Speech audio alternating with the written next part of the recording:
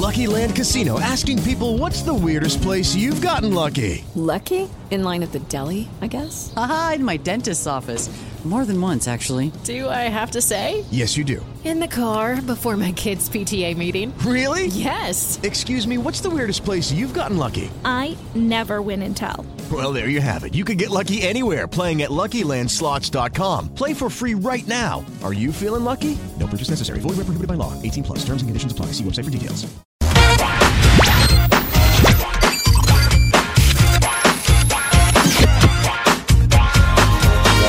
Bom, pessoal, começando mais uma edição do Papo do Setorista aqui na Jovem Pan. Seja muito bem-vindo. Uma edição um pouco mais curta, é verdade, dessa vez, mas para a gente falar de um clássico que, claro, durante toda a semana a Jovem Pan vai trazer as notícias, as informações das duas equipes e tudo que está acontecendo, os preparativos para esse grande duelo, o derby paulista, Palmeiras e Corinthians, Corinthians e Palmeiras, jogaço de bola que acontece na quinta-feira. Está começando mais um Papo do Setorista, seja muito bem-vindo aqui, você também participa dando a sua opinião no chat, né, da transmissão ao vivo no YouTube. No YouTube você acessa lá no canal Jovem Pan Esportes, mais de 3 milhões de inscritos.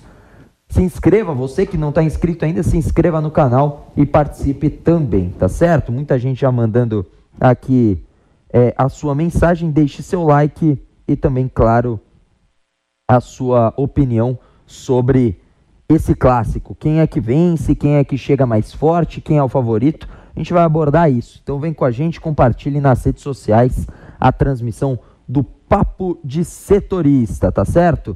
Então vamos lá, vamos começar falando, vou apresentar aqui a bancada que está comigo, o Vitor Boni, né? Está comigo, aqui na parte de baixo. Ao meu lado esquerdo aqui na tela, né? Ao meu lado direito, na verdade, né? O meu lado esquerdo mesmo, mas ao lado direito na tela, tem o Guilherme Silva e a minha diagonal, né, abaixo, aqui, o Pedro Marques. Como você já sabe, não custa relembrar, eu e Pedro Marques, os sensatos, né?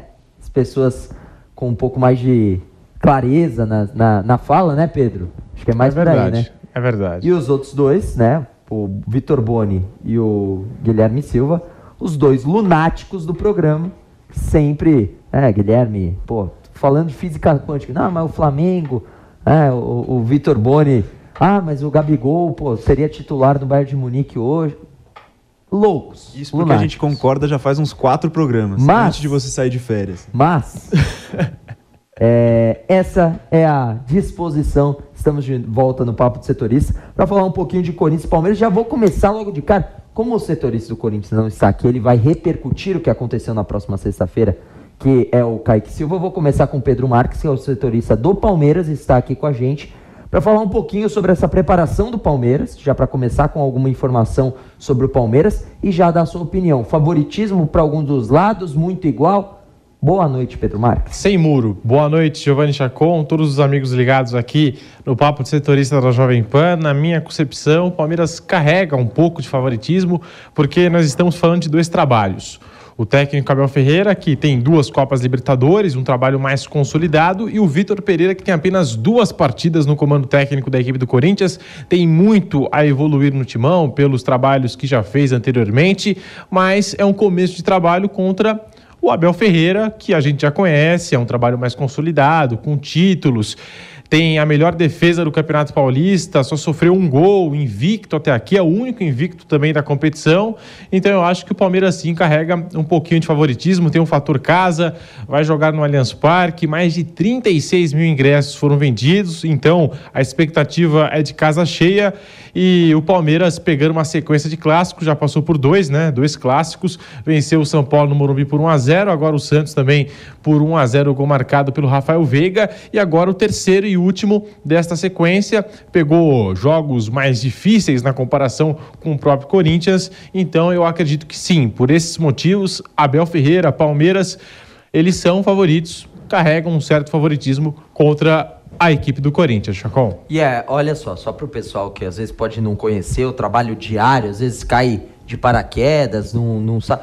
Bom, vou fazer uma defesa aqui ao Pedro, não só porque ele é a dupla sensata, né, junto comigo, mas porque quando tem um jogo Não é porque ele cobre o Palmeiras que ele dá o favoritismo pro Palmeiras, não. Tem essa é a primeira vezes vez, hein? Acho que essa é a primeira isso vez. É verdade, uma das em muito poucas tempo. vezes que coloca quando é um jogo mais difícil, né? Palmeiras, até Palmeiras e São Paulo, que eu achei errado. Eu coloquei o favoritismo pro Palmeiras, eu que cubro o São Paulo. O Pedro colocou o favoritismo pro São Paulo naquela Libertadores da América, né? E realmente estava bem equilibrado naquele momento. Foi um passeio do Palmeiras depois no jogo de volta, mas enfim, o ponto é, o Pedro várias vezes ele coloca o Palmeiras atrás mesmo. Muita gente vai na onda, não. Palmeiras vai passear, vai ganhar do Chelsea, né? Teve gente aqui, né? É verdade. Teve gente aqui no Teve estúdio. gente aqui que comparou Abel Ferreira e Thomas Tuchel. E Thomas Tuchel. E colocou que o Abel Ferreira é mais técnico. Isso não é desprezar o trabalho do Abel Ferreira, que inclusive é muito subestimado pela mídia, né? Já colocando aí Abel Ferreira como não fez tanto, até o Vitor Pereira já fez mais, né? Do que o Abel Ferreira. Isso pra mim não tem nenhum cabimento. Nenhum cabimento. Mas o Pedro Marques, ele também critica, faz os seus posicionamentos críticos. Só para o pessoal que tá chegando, né, Pedro? Não achar que, o cara cobre o Palmeiras, tá defendendo o Palmeiras, né? É a torcida. Como é que é, Gui? Como é que faz? Não, como é que faz não tá assim? empurrando o time, né? Que não tá empurrando. Não, mas Isso, a gente tem como que diria ser- Vanderlei Nogueira. a gente tem que ser isso. sincero, né? Ei, Palmeiras, A gente tem que ser vem aqui sincero. só pra te ver. Criticar esse Palmeiras nos últimos tempos tem sido uma missão muito difícil, complicado. Porque é uma equipe que vence títulos. Conquistou 2 Libertadores. Você vai criticar um trabalho desse? É muito difícil. São análises assim, sabe? São críticas pontuais que a gente faz aqui, ali, sobre alguma ação no jogo, se o Palmeiras deveria partir para cima do adversário, se a estratégia foi a mais correta. Mas nos últimos tempos tem sido muito difícil criticar esse time do Palmeiras. A gente tem que Tem gente que ser critica justo. mesmo assim. Tem, acho que tem. E as taças E a gente respeita a opinião também, não tem problema. As taças conquistadas opinião, tanto cada não um. foram resposta suficiente para algumas pessoas que ele teve que debochar na coletiva, né? Não, ele precisa daqui a pouco falar assim, não, o Palmeiras tá entrando com a FIFA pra Copa do Mundo. O Palmeiras ganha a Copa do Mundo. Aí sim ele vai ser, olha, parece que tá dando certo. Parece que o Abel tá fazendo bom trabalho. Tem gente que não consegue. O cara ganhou 2 Libertadores, uma Sim. Copa do Brasil e, pô... Nós perdemos a noção da realidade. Porque pouco. o Abel Ferreira ganhou tudo isso e a gente ainda questiona a postura do Palmeiras, a forma de jogar, se o técnico é bom, não é bom, se é retranqueiro, se é ofensivo. Igual eu falei no Canelada. Não sei o que tá faltando mais pro Abel. Se é descobrir a cura da Covid, o cara se é tem escalar o Cristo Redentor sem os braços. Não sei o que tá faltando pro Abel. Tem que... Resolver o conflito na Ucrânia, sabe? eu Dialogar acho que com o Putin. Não sei o que tá faltando, cara. A cura da Covid, né? Pra erradicar a Covid, não é só a vacina. A vacina dá aquela prevenção e tal, já dá uma ajuda, uma grande ajuda. Mas erradicar o próprio Abel, um por um, cada Covid, né? Cada gotícula com Covid e acabar com o conflito. Aí eu acho que vão falar, caraca, talvez esse cara seja bom. Talvez, ainda tem talvez, cara. É impressionante como o pessoal ainda menospreza o Abel. Fala, Boni. E não tem nenhum problema você falar, eu não gosto do estilo de jogo do Abel, não me apetece, não é o que eu mais gosto de ver no futebol. Só que você não pode negar que o trabalho é maravilhoso à frente ao Palmeiras. Muito bom. Você pode falar, não gosto desse estilo de jogo. Eu gostaria de algo mais, sei lá, o Guardiola, a seleção brasileira de 82, sei lá.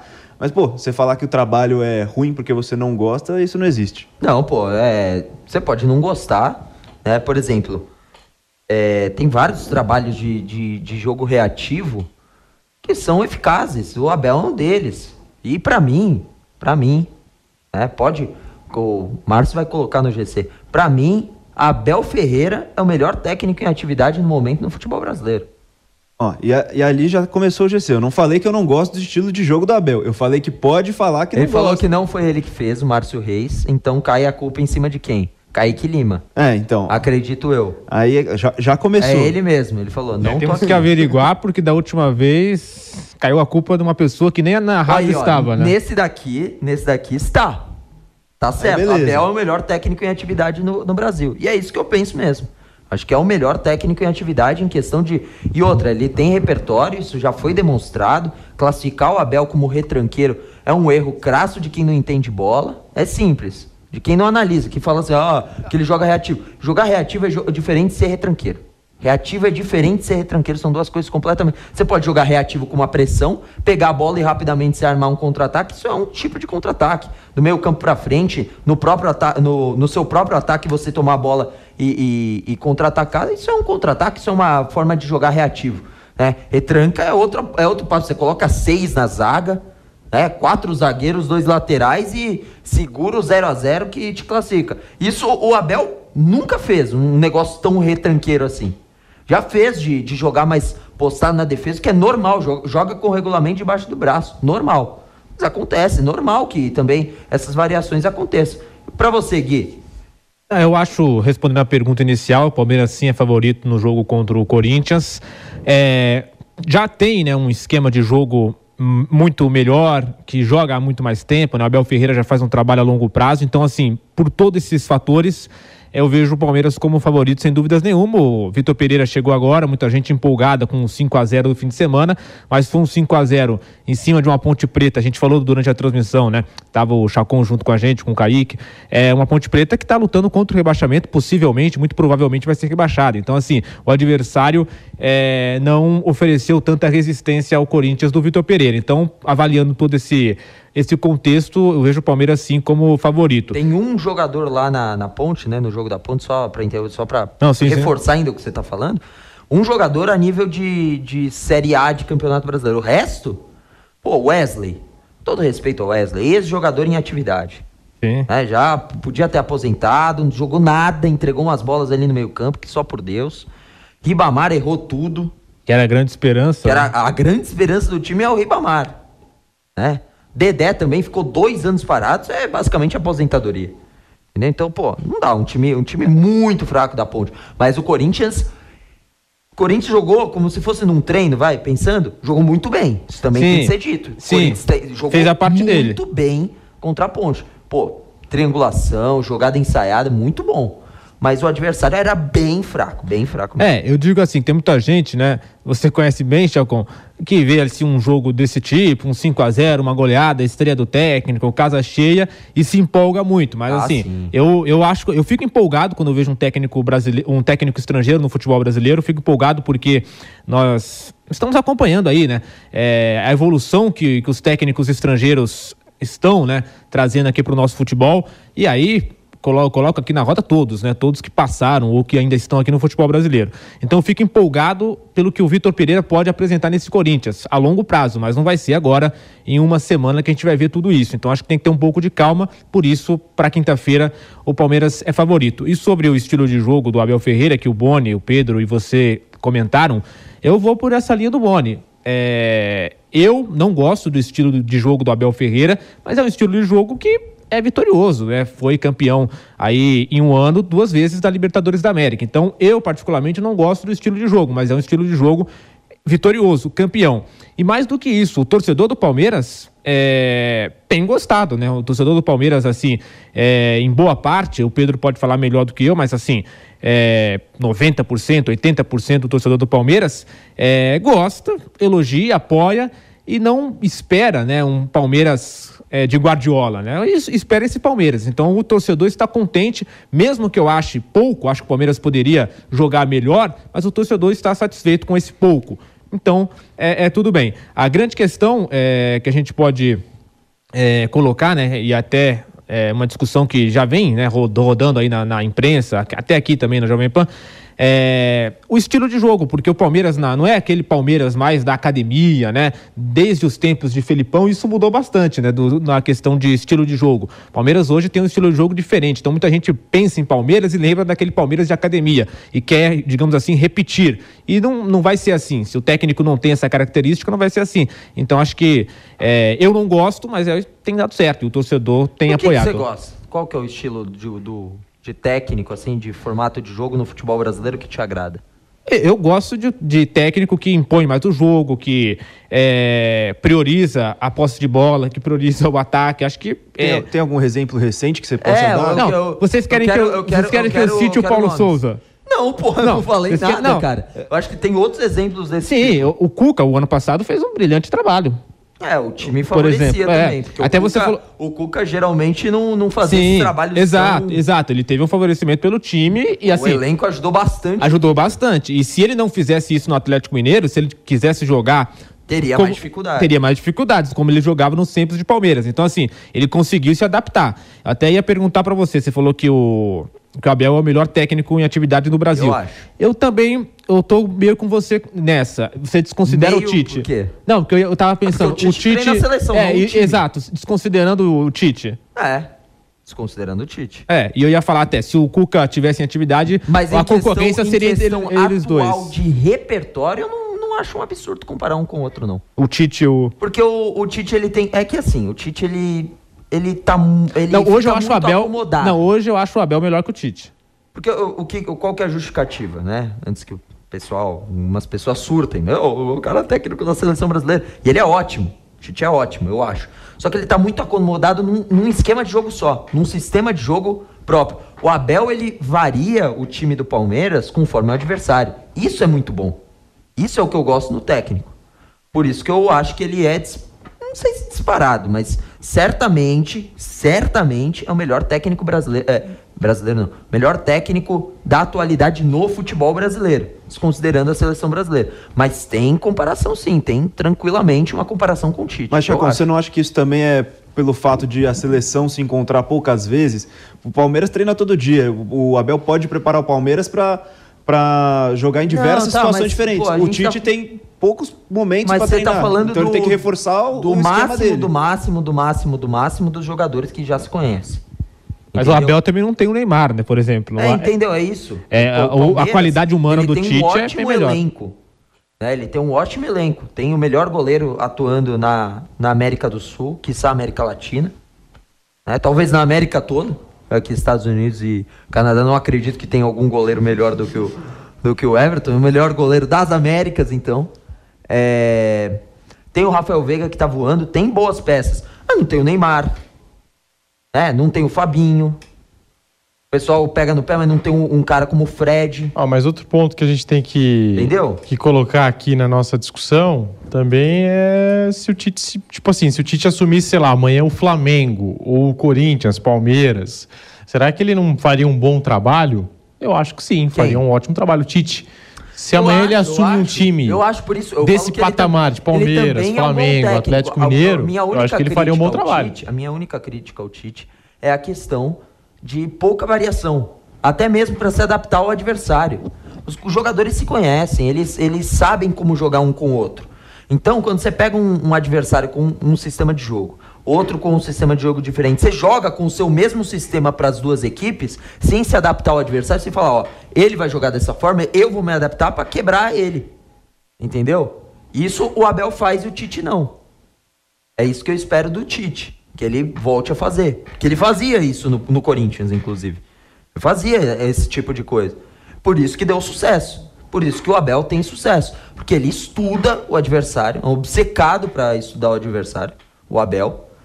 E ele chega pronto contra o adversário falando assim, essas são as fragilidades, a gente vai jogar dessa forma, porque eu sei que assim vai ser mais fácil bater eles. E nessa discussão eu tenho certeza, o Tite vai concluir agora o processo de Copa, né, o ciclo de Copa do Mundo, e depois a CBF deve escolher um técnico estrangeiro, tanto que fez uma proposta recente pelo Xavi, né, para o Xavi inclusive acompanhar a comissão técnica do Tite na Copa do Mundo e na sequência assumir a seleção. O Xavi acabou não aceitando, o atual técnico do Barcelona. Eu tenho essa certeza e essa convicção que depois da Copa do Mundo as chances da gente ver aí um técnico estrangeiro na seleção brasileira são grandes, são enormes, tá? Eu acho que é bem capaz de um estrangeiro assumir a seleção brasileira após esse ciclo de Copa do Mundo. Em relação à discussão, estilo de jogo, proposta, já que o Guilherme até tocou no ponto do Guardiola, basta pegar a final da UEFA Champions League, né? Manchester City e Chelsea. Eu, por exemplo, gosto de acompanhar as partidas do Manchester City, tanto que até agora, poucos minutos atrás, eu estava acompanhando o Manchester City. Foi flagrado vendo o Manchester City na redação. O Guilherme Silva me viu acompanhar o time do City. 0x0, hein? Eu gosto, 0x0. O Crystal Palace travou ali o City. Mas o Reis perdeu uma nota, tá? É? Postou no City. Putz. Apostou no Bob, deu ruim. Jogando no Selhurst Park, né, que é o estádio do Crystal Palace, que é um time muito forte, de muita imposição física, bem montado pelo Patrick Vieira, é muito difícil ganhar lá. É aquele time pedra no sapato na Premier League. John Textor, verdade, do Botafogo. E de vez em quando aparece nas placas de publicidade ali, Botafogo, a publicidade. Mas o que eu queria destacar eu gosto de assistir o Manchester City, mas o Chelsea foi campeão com méritos, e tá tudo certo. Eu acho que o Chelsea, na estratégia dele, foi campeão também do Mundial de Clubes da FIFA, e você pode ganhar sendo ofensivo, você pode ganhar sendo um pouquinho mais defensivo, marcando mais o seu adversário, como faz o Chelsea. Você pega o time do Thomas Tuchel, é uma equipe que não deixa o adversário respirar em campo, né? É uma marcação muito forte, ainda assim fez um sucesso estrondoso contra um City que é extremamente ofensivo.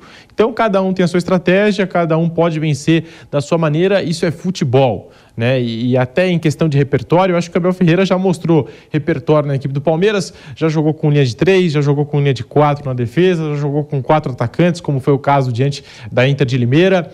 Na final da Recopa Sul-Americana, jogar com 4 atacantes com a Inter de Limeira é uma coisa, agora você enfrentar adversários mais fortes é outra coisa. A grande crítica ao Abel Ferreira nessa questão de jogar um pouco mais fechado não é enfrentando o Inter de Limeira, Guarani, enfim, é enfrentando times grandes, enfrentando Flamengo, Atlético Mineiro, nenhum problema, desde que ganhe.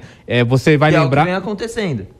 Não, no Brasileirão não. No Brasileirão não, mas e a Libertadores? Na Libertadores passou o torneio da América. Foi um grande mérito passar pelo Atlético Mineiro. Pelo Flamengo na final. O Flamengo é qualquer time. Mas então. não é qualquer time, mas era um time desorganizado e ganhou com erro erro individual. Passar nas quartas pelo São Paulo.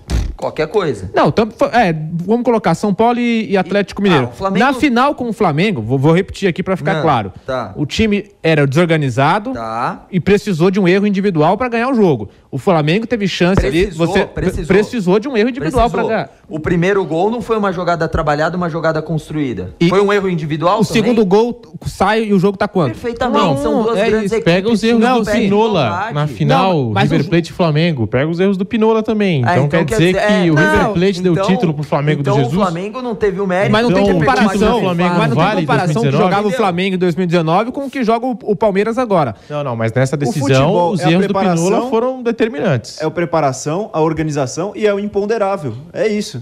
O Palmeiras estava preparado para o momento em que o imponderável apareceu, para o momento que a sorte apareceu. E outra, treinamento de pressão com a defesa, sabia? Ali não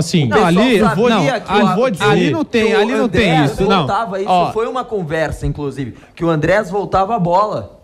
Já se sabia disso. E aí fez a pressão. Isso foi falado depois. O Abel, por exemplo, sabia que ele não recua a bola. Não, só pra concluir. Ali ele não recua a bola. Sim, mas ele sabia que ia recuar. Não, ele se atrapalha com a bola. Não, ele erra, ele se atrapalha. Ele não tentou recuar. Não, ali não tinha pressão nenhuma. Ele foi imprudente. Como não tinha pressão, porra? Não, o Davidson estava distante dele, ele erra, aí dá tempo do Davidson chegar. Isso. Não foi. Mas o Davidson entrou com a intenção. Não vamos colocar isso na culpa do Abel Ferreira, né? Um erro do Andrés. Ali o erro é do Andrés Pereira. Não é vamos exaltar. Um erro do Andrés e não é apenas o acerto. O Abel Ferreira eu elogiei bastante, mas não vamos colocar virtudes, tirar virtudes onde não há. Eu acho que nesse lance não tem virtudes do Abel Ferreira. Eu acho que técnico não pode contar com a falha do adversário em nenhum momento do jogo. Lógico que não. Mas o Abel Ferreira, naquela ocasião, na final em Montevidéu da Copa Libertadores, na prorrogação... Ele sabia que o Andrés ia errar e avisou lá o Davidson. Não. Mas ele colocou o Davidson para fazer essa pressão na saída de bola. E se sabia que o Andrés fazia esse recuo quando pressionava, porque ele ficava entre os zagueiros. Mas tudo bem, uma coisa é você roubar a bola. Uma coisa é você roubar a bola. Outra coisa é o jogador errar a bola. Quanto mais você pressiona na saída, mais chance tem do cara fazer aquilo que o Andrés fez de errar. De e outro ponto. Tropeçar, ou de voltar a bola e continuar com a sua defesa segura. Ele fez isso, pressionou. Deu a sorte, claro que deu a sorte aí do erro do Andrés, mas teve também o pensamento, a pressão em cima dos jogadores. E outra coisa, nós 4 aqui, quem colocaria o Davidson numa prorrogação de final de Libertadores? Ninguém colocaria o Davidson. O Abel colocaria porque sabia que ele podia fazer esse tipo de pressão. Ele tinha coisa melhor pra colocar?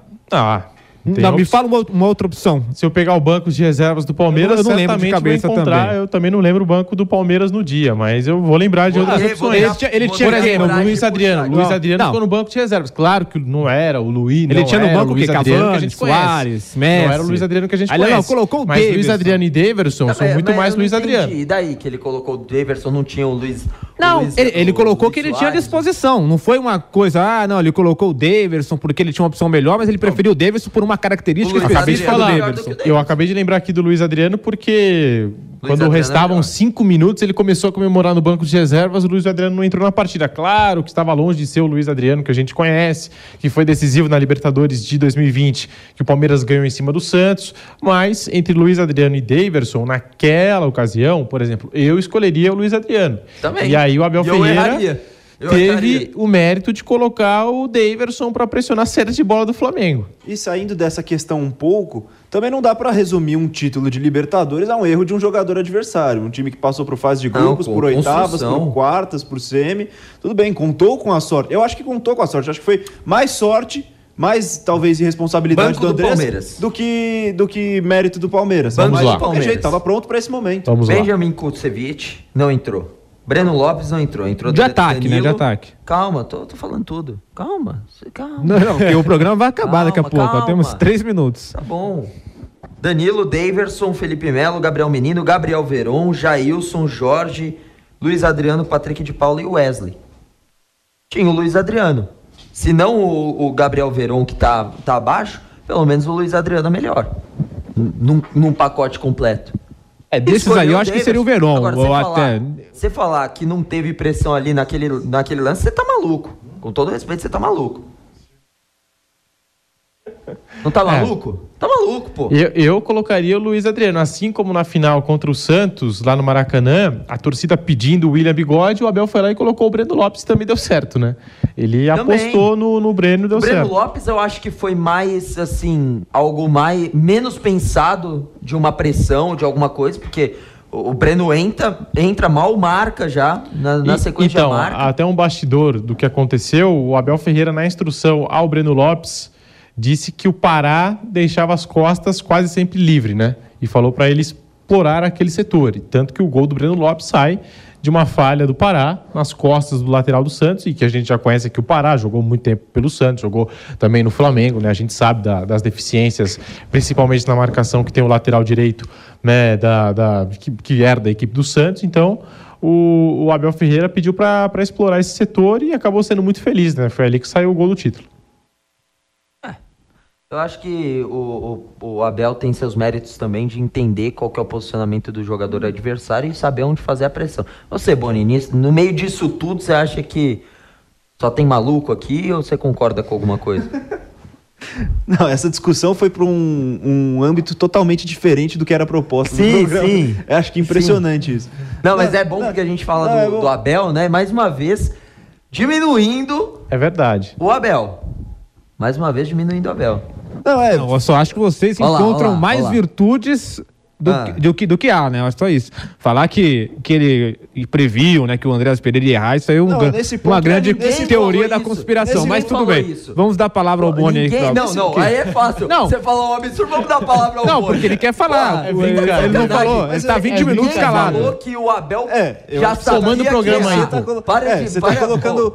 Eu ia concordar com você. Se eu fosse você, agora se levantar, Chacon. Eu quero que o Boni fale, porque ele tá há 20 minutos sem falar. Agora, se ele não quiser falar, tudo bem. Primeiro de tudo, você não tem que querer nada. Você foi pelo caminho errado de tentar colocar palavras na boca dos outros. Mas eu concordo que eu acho que aquele lance foi mais sorte, mais imprudência do Andrés do que mérito do time do Palmeiras. Tudo bem, mas não dá pra resumir um título a isso, ao erro do adversário. E eu não resumi. Esse é o ponto. Eu não resumi. Eu só tô dizendo que eles estão colocando virtudes onde não há. Eles aumentaram... Afinal, não dava então vamos falar do Pinola. Vamos falar do Pinola na Libertadores 2019. Por que aquele lance fez diferença? Porque o Palmeiras estava no jogo, porque o Palmeiras jogou bem, porque o Palmeiras conseguiu segurar o ataque do Flamengo. Porque o Palmeiras estava pressionando. Porque estava um jogo equilibrado. E estava um jogo equilibrado porque o time do Palmeiras era bem preparado. Então enfrentou o Flamengo de Renato Gaúcho, não era o Manchester City de Guardiola, né? Vamos colocar né, as coisas nos lugares. Parece que a gente tá falando do esportivo do Rio Grande do Sul, não do Flamengo, pô. Aí fica difícil também. Mas o time do Flamengo, ele tinha um nome, mas era um time completamente desorganizado, gente. Sem ser na altitude Palmeiras e Bolívar. Você tá falando do Flamengo como se fosse qualquer coisa. Era um time muito desorganizado. Era um time muito desorganizado pelo Renato Gaúcho. Enfrentando um Palmeiras bem equilibrado e bem treinado. A desorganização por conta do... O Renato Gaúcho é o causador do terror do Palmeiras, tudo bem, do Flamengo. O Renato Gaúcho... Naquele momento era. Não, pelo amor de Deus, você colocou tudo. Você tá tratando como se aquele Flamengo não tivesse nenhuma capacidade de vencer o Palmeiras. Pelo individual. Até teve chances. Então pronto, então teve chance. E aí vocês estão falando que o Abel Ferreira deu um nó tático, parou o jogo, fechou a defesa, foi tranquilo. Ninguém falou isso. Ninguém falou isso. Talvez não tenha falado, mas tá dando a entender, né? Tá dando a entender. Eu sou responsável pelo que eu falo, não pelo que você entende. Nossa. Você entende o que você quiser. O time do Flamengo tinha muitos problemas, mas a gente não pode ficar jogando a conta do título no adversário que era desorganizado, no erro do adversário. Foi um jogo equilibrado. Se for assim, a gente pega os erros do River Plate na final de 2019. Exato. É simples. Foi um jogo de dois times bons.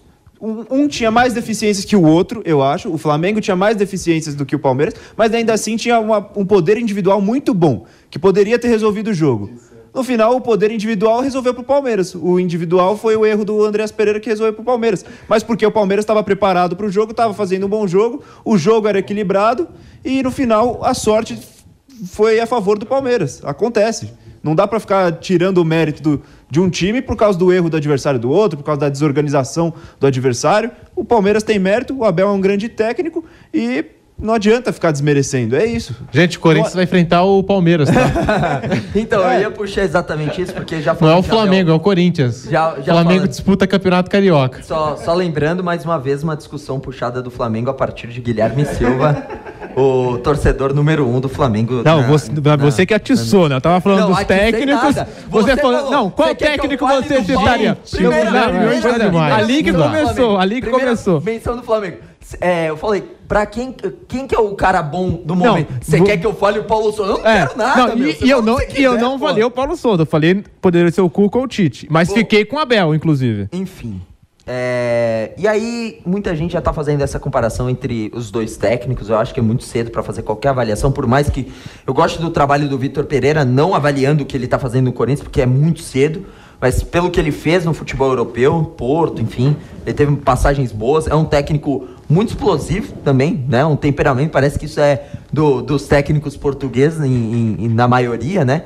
E o Vitor Pereira, ele tem uma explosão muito grande dentro do campo, né? Ali na beira do gramado. O time estava ganhando de 4-0, né? Nesse final de semana, e ele estava lá gesticulando, bravo, com erro de posicionamento ali individual de jogador. Então... eu gosto do trabalho dele, mas é muito cedo para fazer qualquer avaliação, né, Boni? Não, é muito difícil. São 2 jogos, não dá para avaliar um trabalho com 2 jogos. Para essa partida em específico, para esse clássico em específico, claro, não é nada absurdo dizer que o Palmeiras é muito favorito, por causa desse trabalho que o Abel Ferreira já tem há 1 ano e meio, já é um time consolidado. O Corinthians tem um grande poder nas suas peças individuais. Tem Paulinho, tem Renato Augusto, tem William, Roger Guedes. Mas o problema é que com o Silvinho, acho que com o Fernando Lázaro isso melhorou um pouco até, nesses 3 jogos que teve. Mas com o Silvinho o time não era um conjunto. Era esses jogadores com grande poder de decisão individualmente, mas que não era um conjunto. Não dá para pegar esse conjunto, para pegar esse entrosamento, para pegar essa ideia que o Vitor Pereira quer implementar em 2 jogos. O 5-0 contra a Ponte Preta foi um grande resultado para elevar o moral do time, mas foi contra um adversário que está brigando contra o rebaixamento no Campeonato Paulista. Então não dá para se iludir. É um jogo que vai ser natural se o Corinthians perder. Lógico que tem chance de ganhar, lógico. É um clássico, tem um bom time o Corinthians, mas é natural se perder. O time do Palmeiras é um trabalho já consolidado há muito tempo e que, se o Vitor Pereira ainda decidir jogar para frente, do jeito que ele falou que quer, vai cair provavelmente na armadilha do Palmeiras. Acho que o Palmeiras é o grande favorito, mas também não dá para descartar, é um clássico. Os times que acabam propondo mais jogo acabam sofrendo na mão do Palmeiras, que o Palmeiras sabe se adaptar a esse tipo de jogo em que a equipe adversária tá Tá sempre avançado. Eu vi um torcedor corintiano falando, é impressionante, né? Quando a gente tece opinião, elogiando alguém, né? Eu já fui aqui corintiano, já fui santista, já fui palmeirense, já fui São Paulino, já fui flamenguista. Isso que eu ia falar, só não foi flamenguista. Não, já fui. Eu nunca vi você elogiar o Flamengo aqui no Papo Setorista. É porque você tem uma memória horrível. Não, do dia que eu tô aqui, né? Remédio. Realmente. Eu vou lembrar aqui da final da Libertadores. Você nunca foi. A gente defendeu o Flamengo na final da Libertadores. A gente falou que o Flamengo era o favorito. Mas o Gui, foi consenso. Foi consenso. Ele não tá lembrado. Porque, mesmo com o Renato Gaúcho.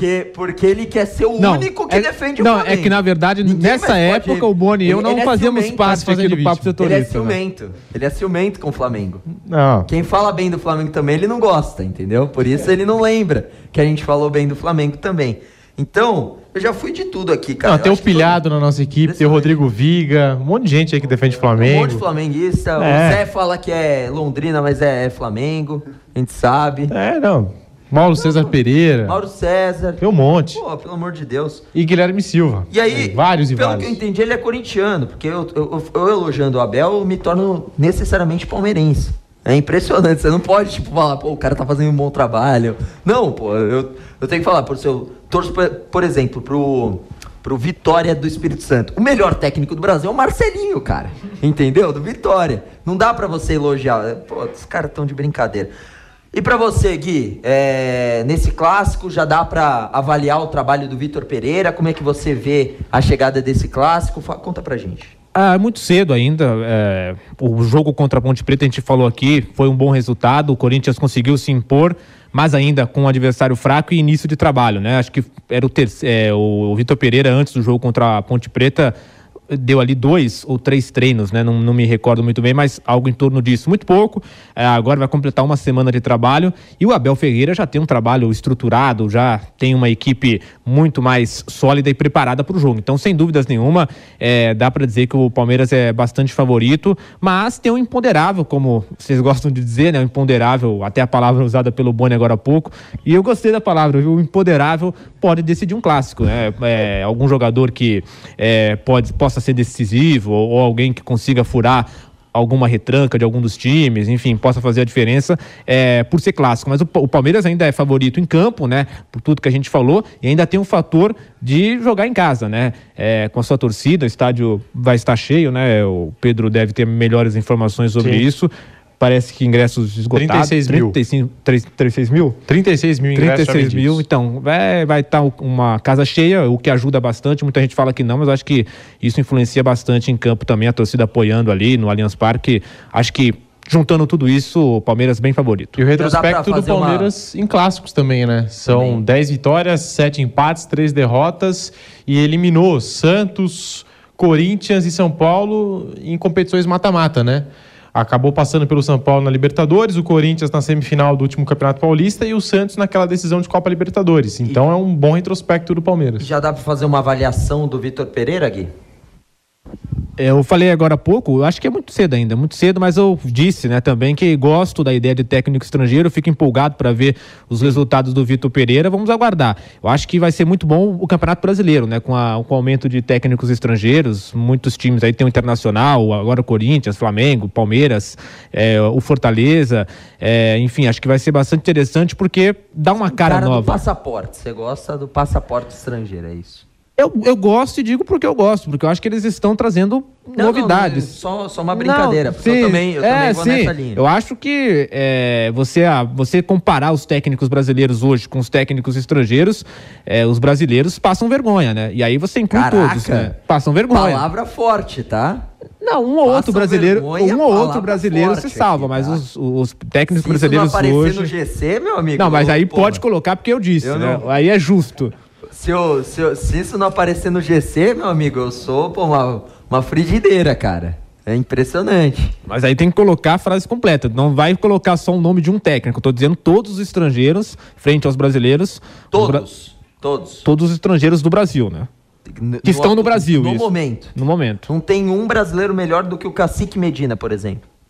Não, eu tô dizendo assim, no contexto geral. Não, você falou todos os estrangeiros. Não, foi na comparação geral, né? Geral. Eu tô perguntando, tem ali um brasileiro que pode chegar ali no meio ali daqueles estrangeiros todos, tem? Hoje, Tem que reforçar, tem que pensar muito para pensar no brasileiro que possa, a longo prazo, ser melhor hoje que os estrangeiros. Palavras fortes, tá? Ali, ó, o GC, Guilherme. Técnicos brasileiros passam vergonha Justo, aí, justo. estrangeiros. Justo, isso eu falei mesmo, perfeito. Você mantém isso. Você não tem retratação. Então tá bom. Só me avisaram que ainda bem que não coube o que ele queria colocar, o pessoal do GC, tá? Que provavelmente aí seria mentira, né? Uma maldade. É isso. Uma inverdade, digamos assim. E aí, Pedro, sobre esse clássico, falando um pouquinho mais sobre esse clássico em si, muito cedo ainda para avaliar o Vitor Pereira? Não, já dá para ter uma noção do que ele vai fazer, do que ele vem fazendo, já... O Corinthians já tem a cara de Vitor Pereira, o pessoal adora, né, falar isso nas discussões, né? E a expectativa do clássico, não só o favoritismo, que a gente já falou, mas a expectativa de estilo de jogo, enfim. Muito cedo, acho que a gente só vai conhecer o Vitor Pereira lá pro 5º, 6º jogo dele à frente da equipe do Corinthians, e olhe lá, é começo de temporada, é um jogo atrás do outro. Você pega a partida de estreia dele no estádio do Morumbi, ele literalmente tinha acabado de chegar ao Corinthians, perdeu do São Paulo, mas foi um jogo extremamente competitivo. Depois, essa goleada diante da Ponte Preta, que está prestes a cair à 2ª divisão do Campeonato Paulista.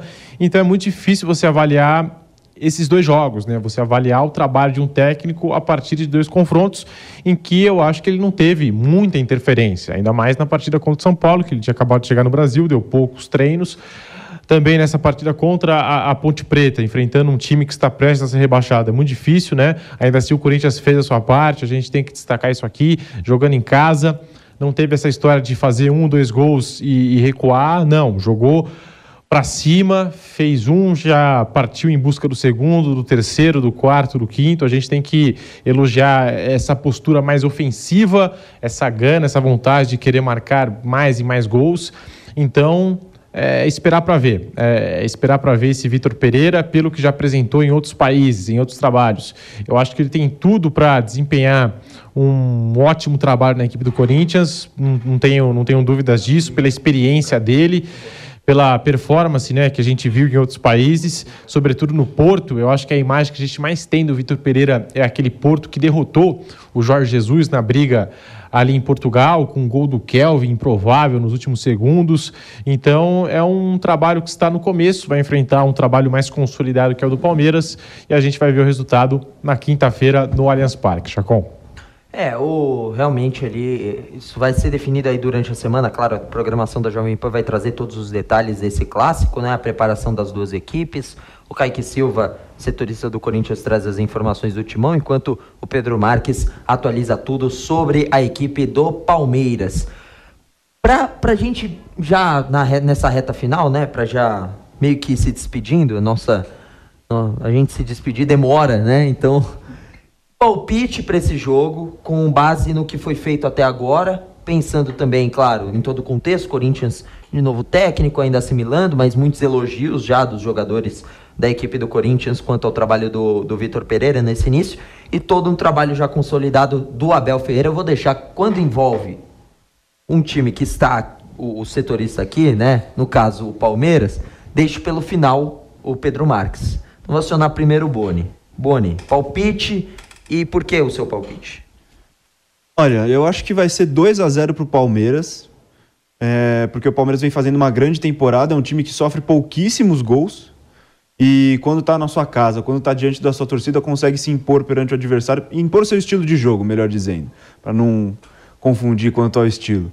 Mas é um time que vem levando vantagem em clássicos, como o Pedro falou, e é um time mentalmente muito preparado para situações como essa. Então acho que um time, novamente, um trabalho consolidado como é o do Palmeiras de Abel, numa temporada que vem fazendo, forte, firme na defesa e também letal no ataque, acho que nesse jogo em específico contra o Corinthians vai levar vantagem mais uma vez. Eu aposto em 2-0. Você, Gui? Eu coloco 2-1, mais ou menos nessa linha do Boni, mas 2-1 Palmeiras. Eu, antes do Pedro, vou dar meu palpite aqui 1-1, porque concordo com essa questão do Palmeiras ser muito bem postado defensivamente. Vai ser difícil furar a defesa do Palmeiras, mas o Corinthians tem uma arma muito boa. chute de fora da área, ainda mais com a volta do Renato Augusto. Isso a gente está vendo cada vez mais. Então, se você não consegue a infiltração, certamente dando espaço, e de vez em quando o Palmeiras dá esse espaço entre o volante e o zagueiro, acho que o Renato Augusto pode aparecer como uma opção marcando de fora da área, mas vai ter que ser um daqueles chutes do Renato Augusto, como esse que está rolando na tela nesse momento, um chute daqueles para tirar do Everton, que é um goleiro muito diferenciado. Então o Renato Augusto pode ser uma arma-chave da equipe do Corinthians. Fico, entre aspas, no muro, mas justificando o porquê esse 1-1. E você, Pedro, pra gente encerrar? Nesses momentos o individual prevalece, né? E o Renato Augusto é um baita jogador, para mim o melhor do Corinthians até aqui nesta temporada 2022. É importante ressaltar, né? Já que a gente está falando do Corinthians, que fez um baita jogo, todos os méritos nessa partida contra a Ponte Preta. O Palmeiras, e quem assistiu o jogo vai concordar comigo, só não goleou o Santos porque literalmente não quis. Perdeu várias e várias chances. Que transpareceu, né? 1-0, não foi justo. Palmeiras perdeu várias e várias chances, só o Rony ali eu contabilizei umas 4 chances perdidas, uma delas até João Paulo já vendido no lance, era a bola, o gol, o Rony acaba perdendo ali a oportunidade. Então o Palmeiras vem perdendo muitos gols, é um roteiro que vem se repetindo nesse Campeonato Paulista, de uma equipe que até consegue abrir o placar, vencer as partidas, mas quando a gente fala de ampliar essa vantagem, aí tem um pouquinho de dificuldade, porque está faltando, de fato, o camisa 9, o centroavante desejado pelo torcedor. Mas em cima Abel, disso... Né? E também pelo Abel. O Abel faz tempo que vem cobrando e já até cansou de pedir, nem fala mais nas coletivas sobre a contratação de um 9, e para mim vai ser um placar magro. Portanto, Palmeiras 1, Corinthians 0, assim como aconteceu, Palmeiras 1, Santos 0, Palmeiras 1, São Paulo 0, para mim vai ser um placar magro, porque o Palmeiras não tem esse definidor, não tem o matador. E para mim o roteiro do jogo vai ser repetido. Palmeiras faz o gol e depois protege, vai se proteger, vai estacionar o ônibus, né? Como a galera gosta de dizer a expressão do futebol, não tinha o Mourinho no Chelsea, né? Mourinho, estacione o ônibus, né? A torcida gostava de cantar lá para ele no Stamford Bridge. Então, para mim, Palmeiras 1-0 na quinta-feira. Pedrinho quis ficar no muro, mas pensou direito. Você viu, né? Eu também senti isso. Titubeou. Ele quis. Palmeiras 1, Corinthians 0. Bom, a gente vai conhecer essa história na quinta-feira. Na sexta tem o Papo do Setorista, edição de sexta-feira, pra gente analisar tudo que aconteceu nessa rodada. Muito obrigado a você que nos acompanhou até aqui. Sexta, outra turma para analisar tudo que aconteceu nesse grande clássico, tá certo? Um abraço para vocês, até a próxima edição do Papo do Setorista. Valeu pela audiência. Tchau, tchau.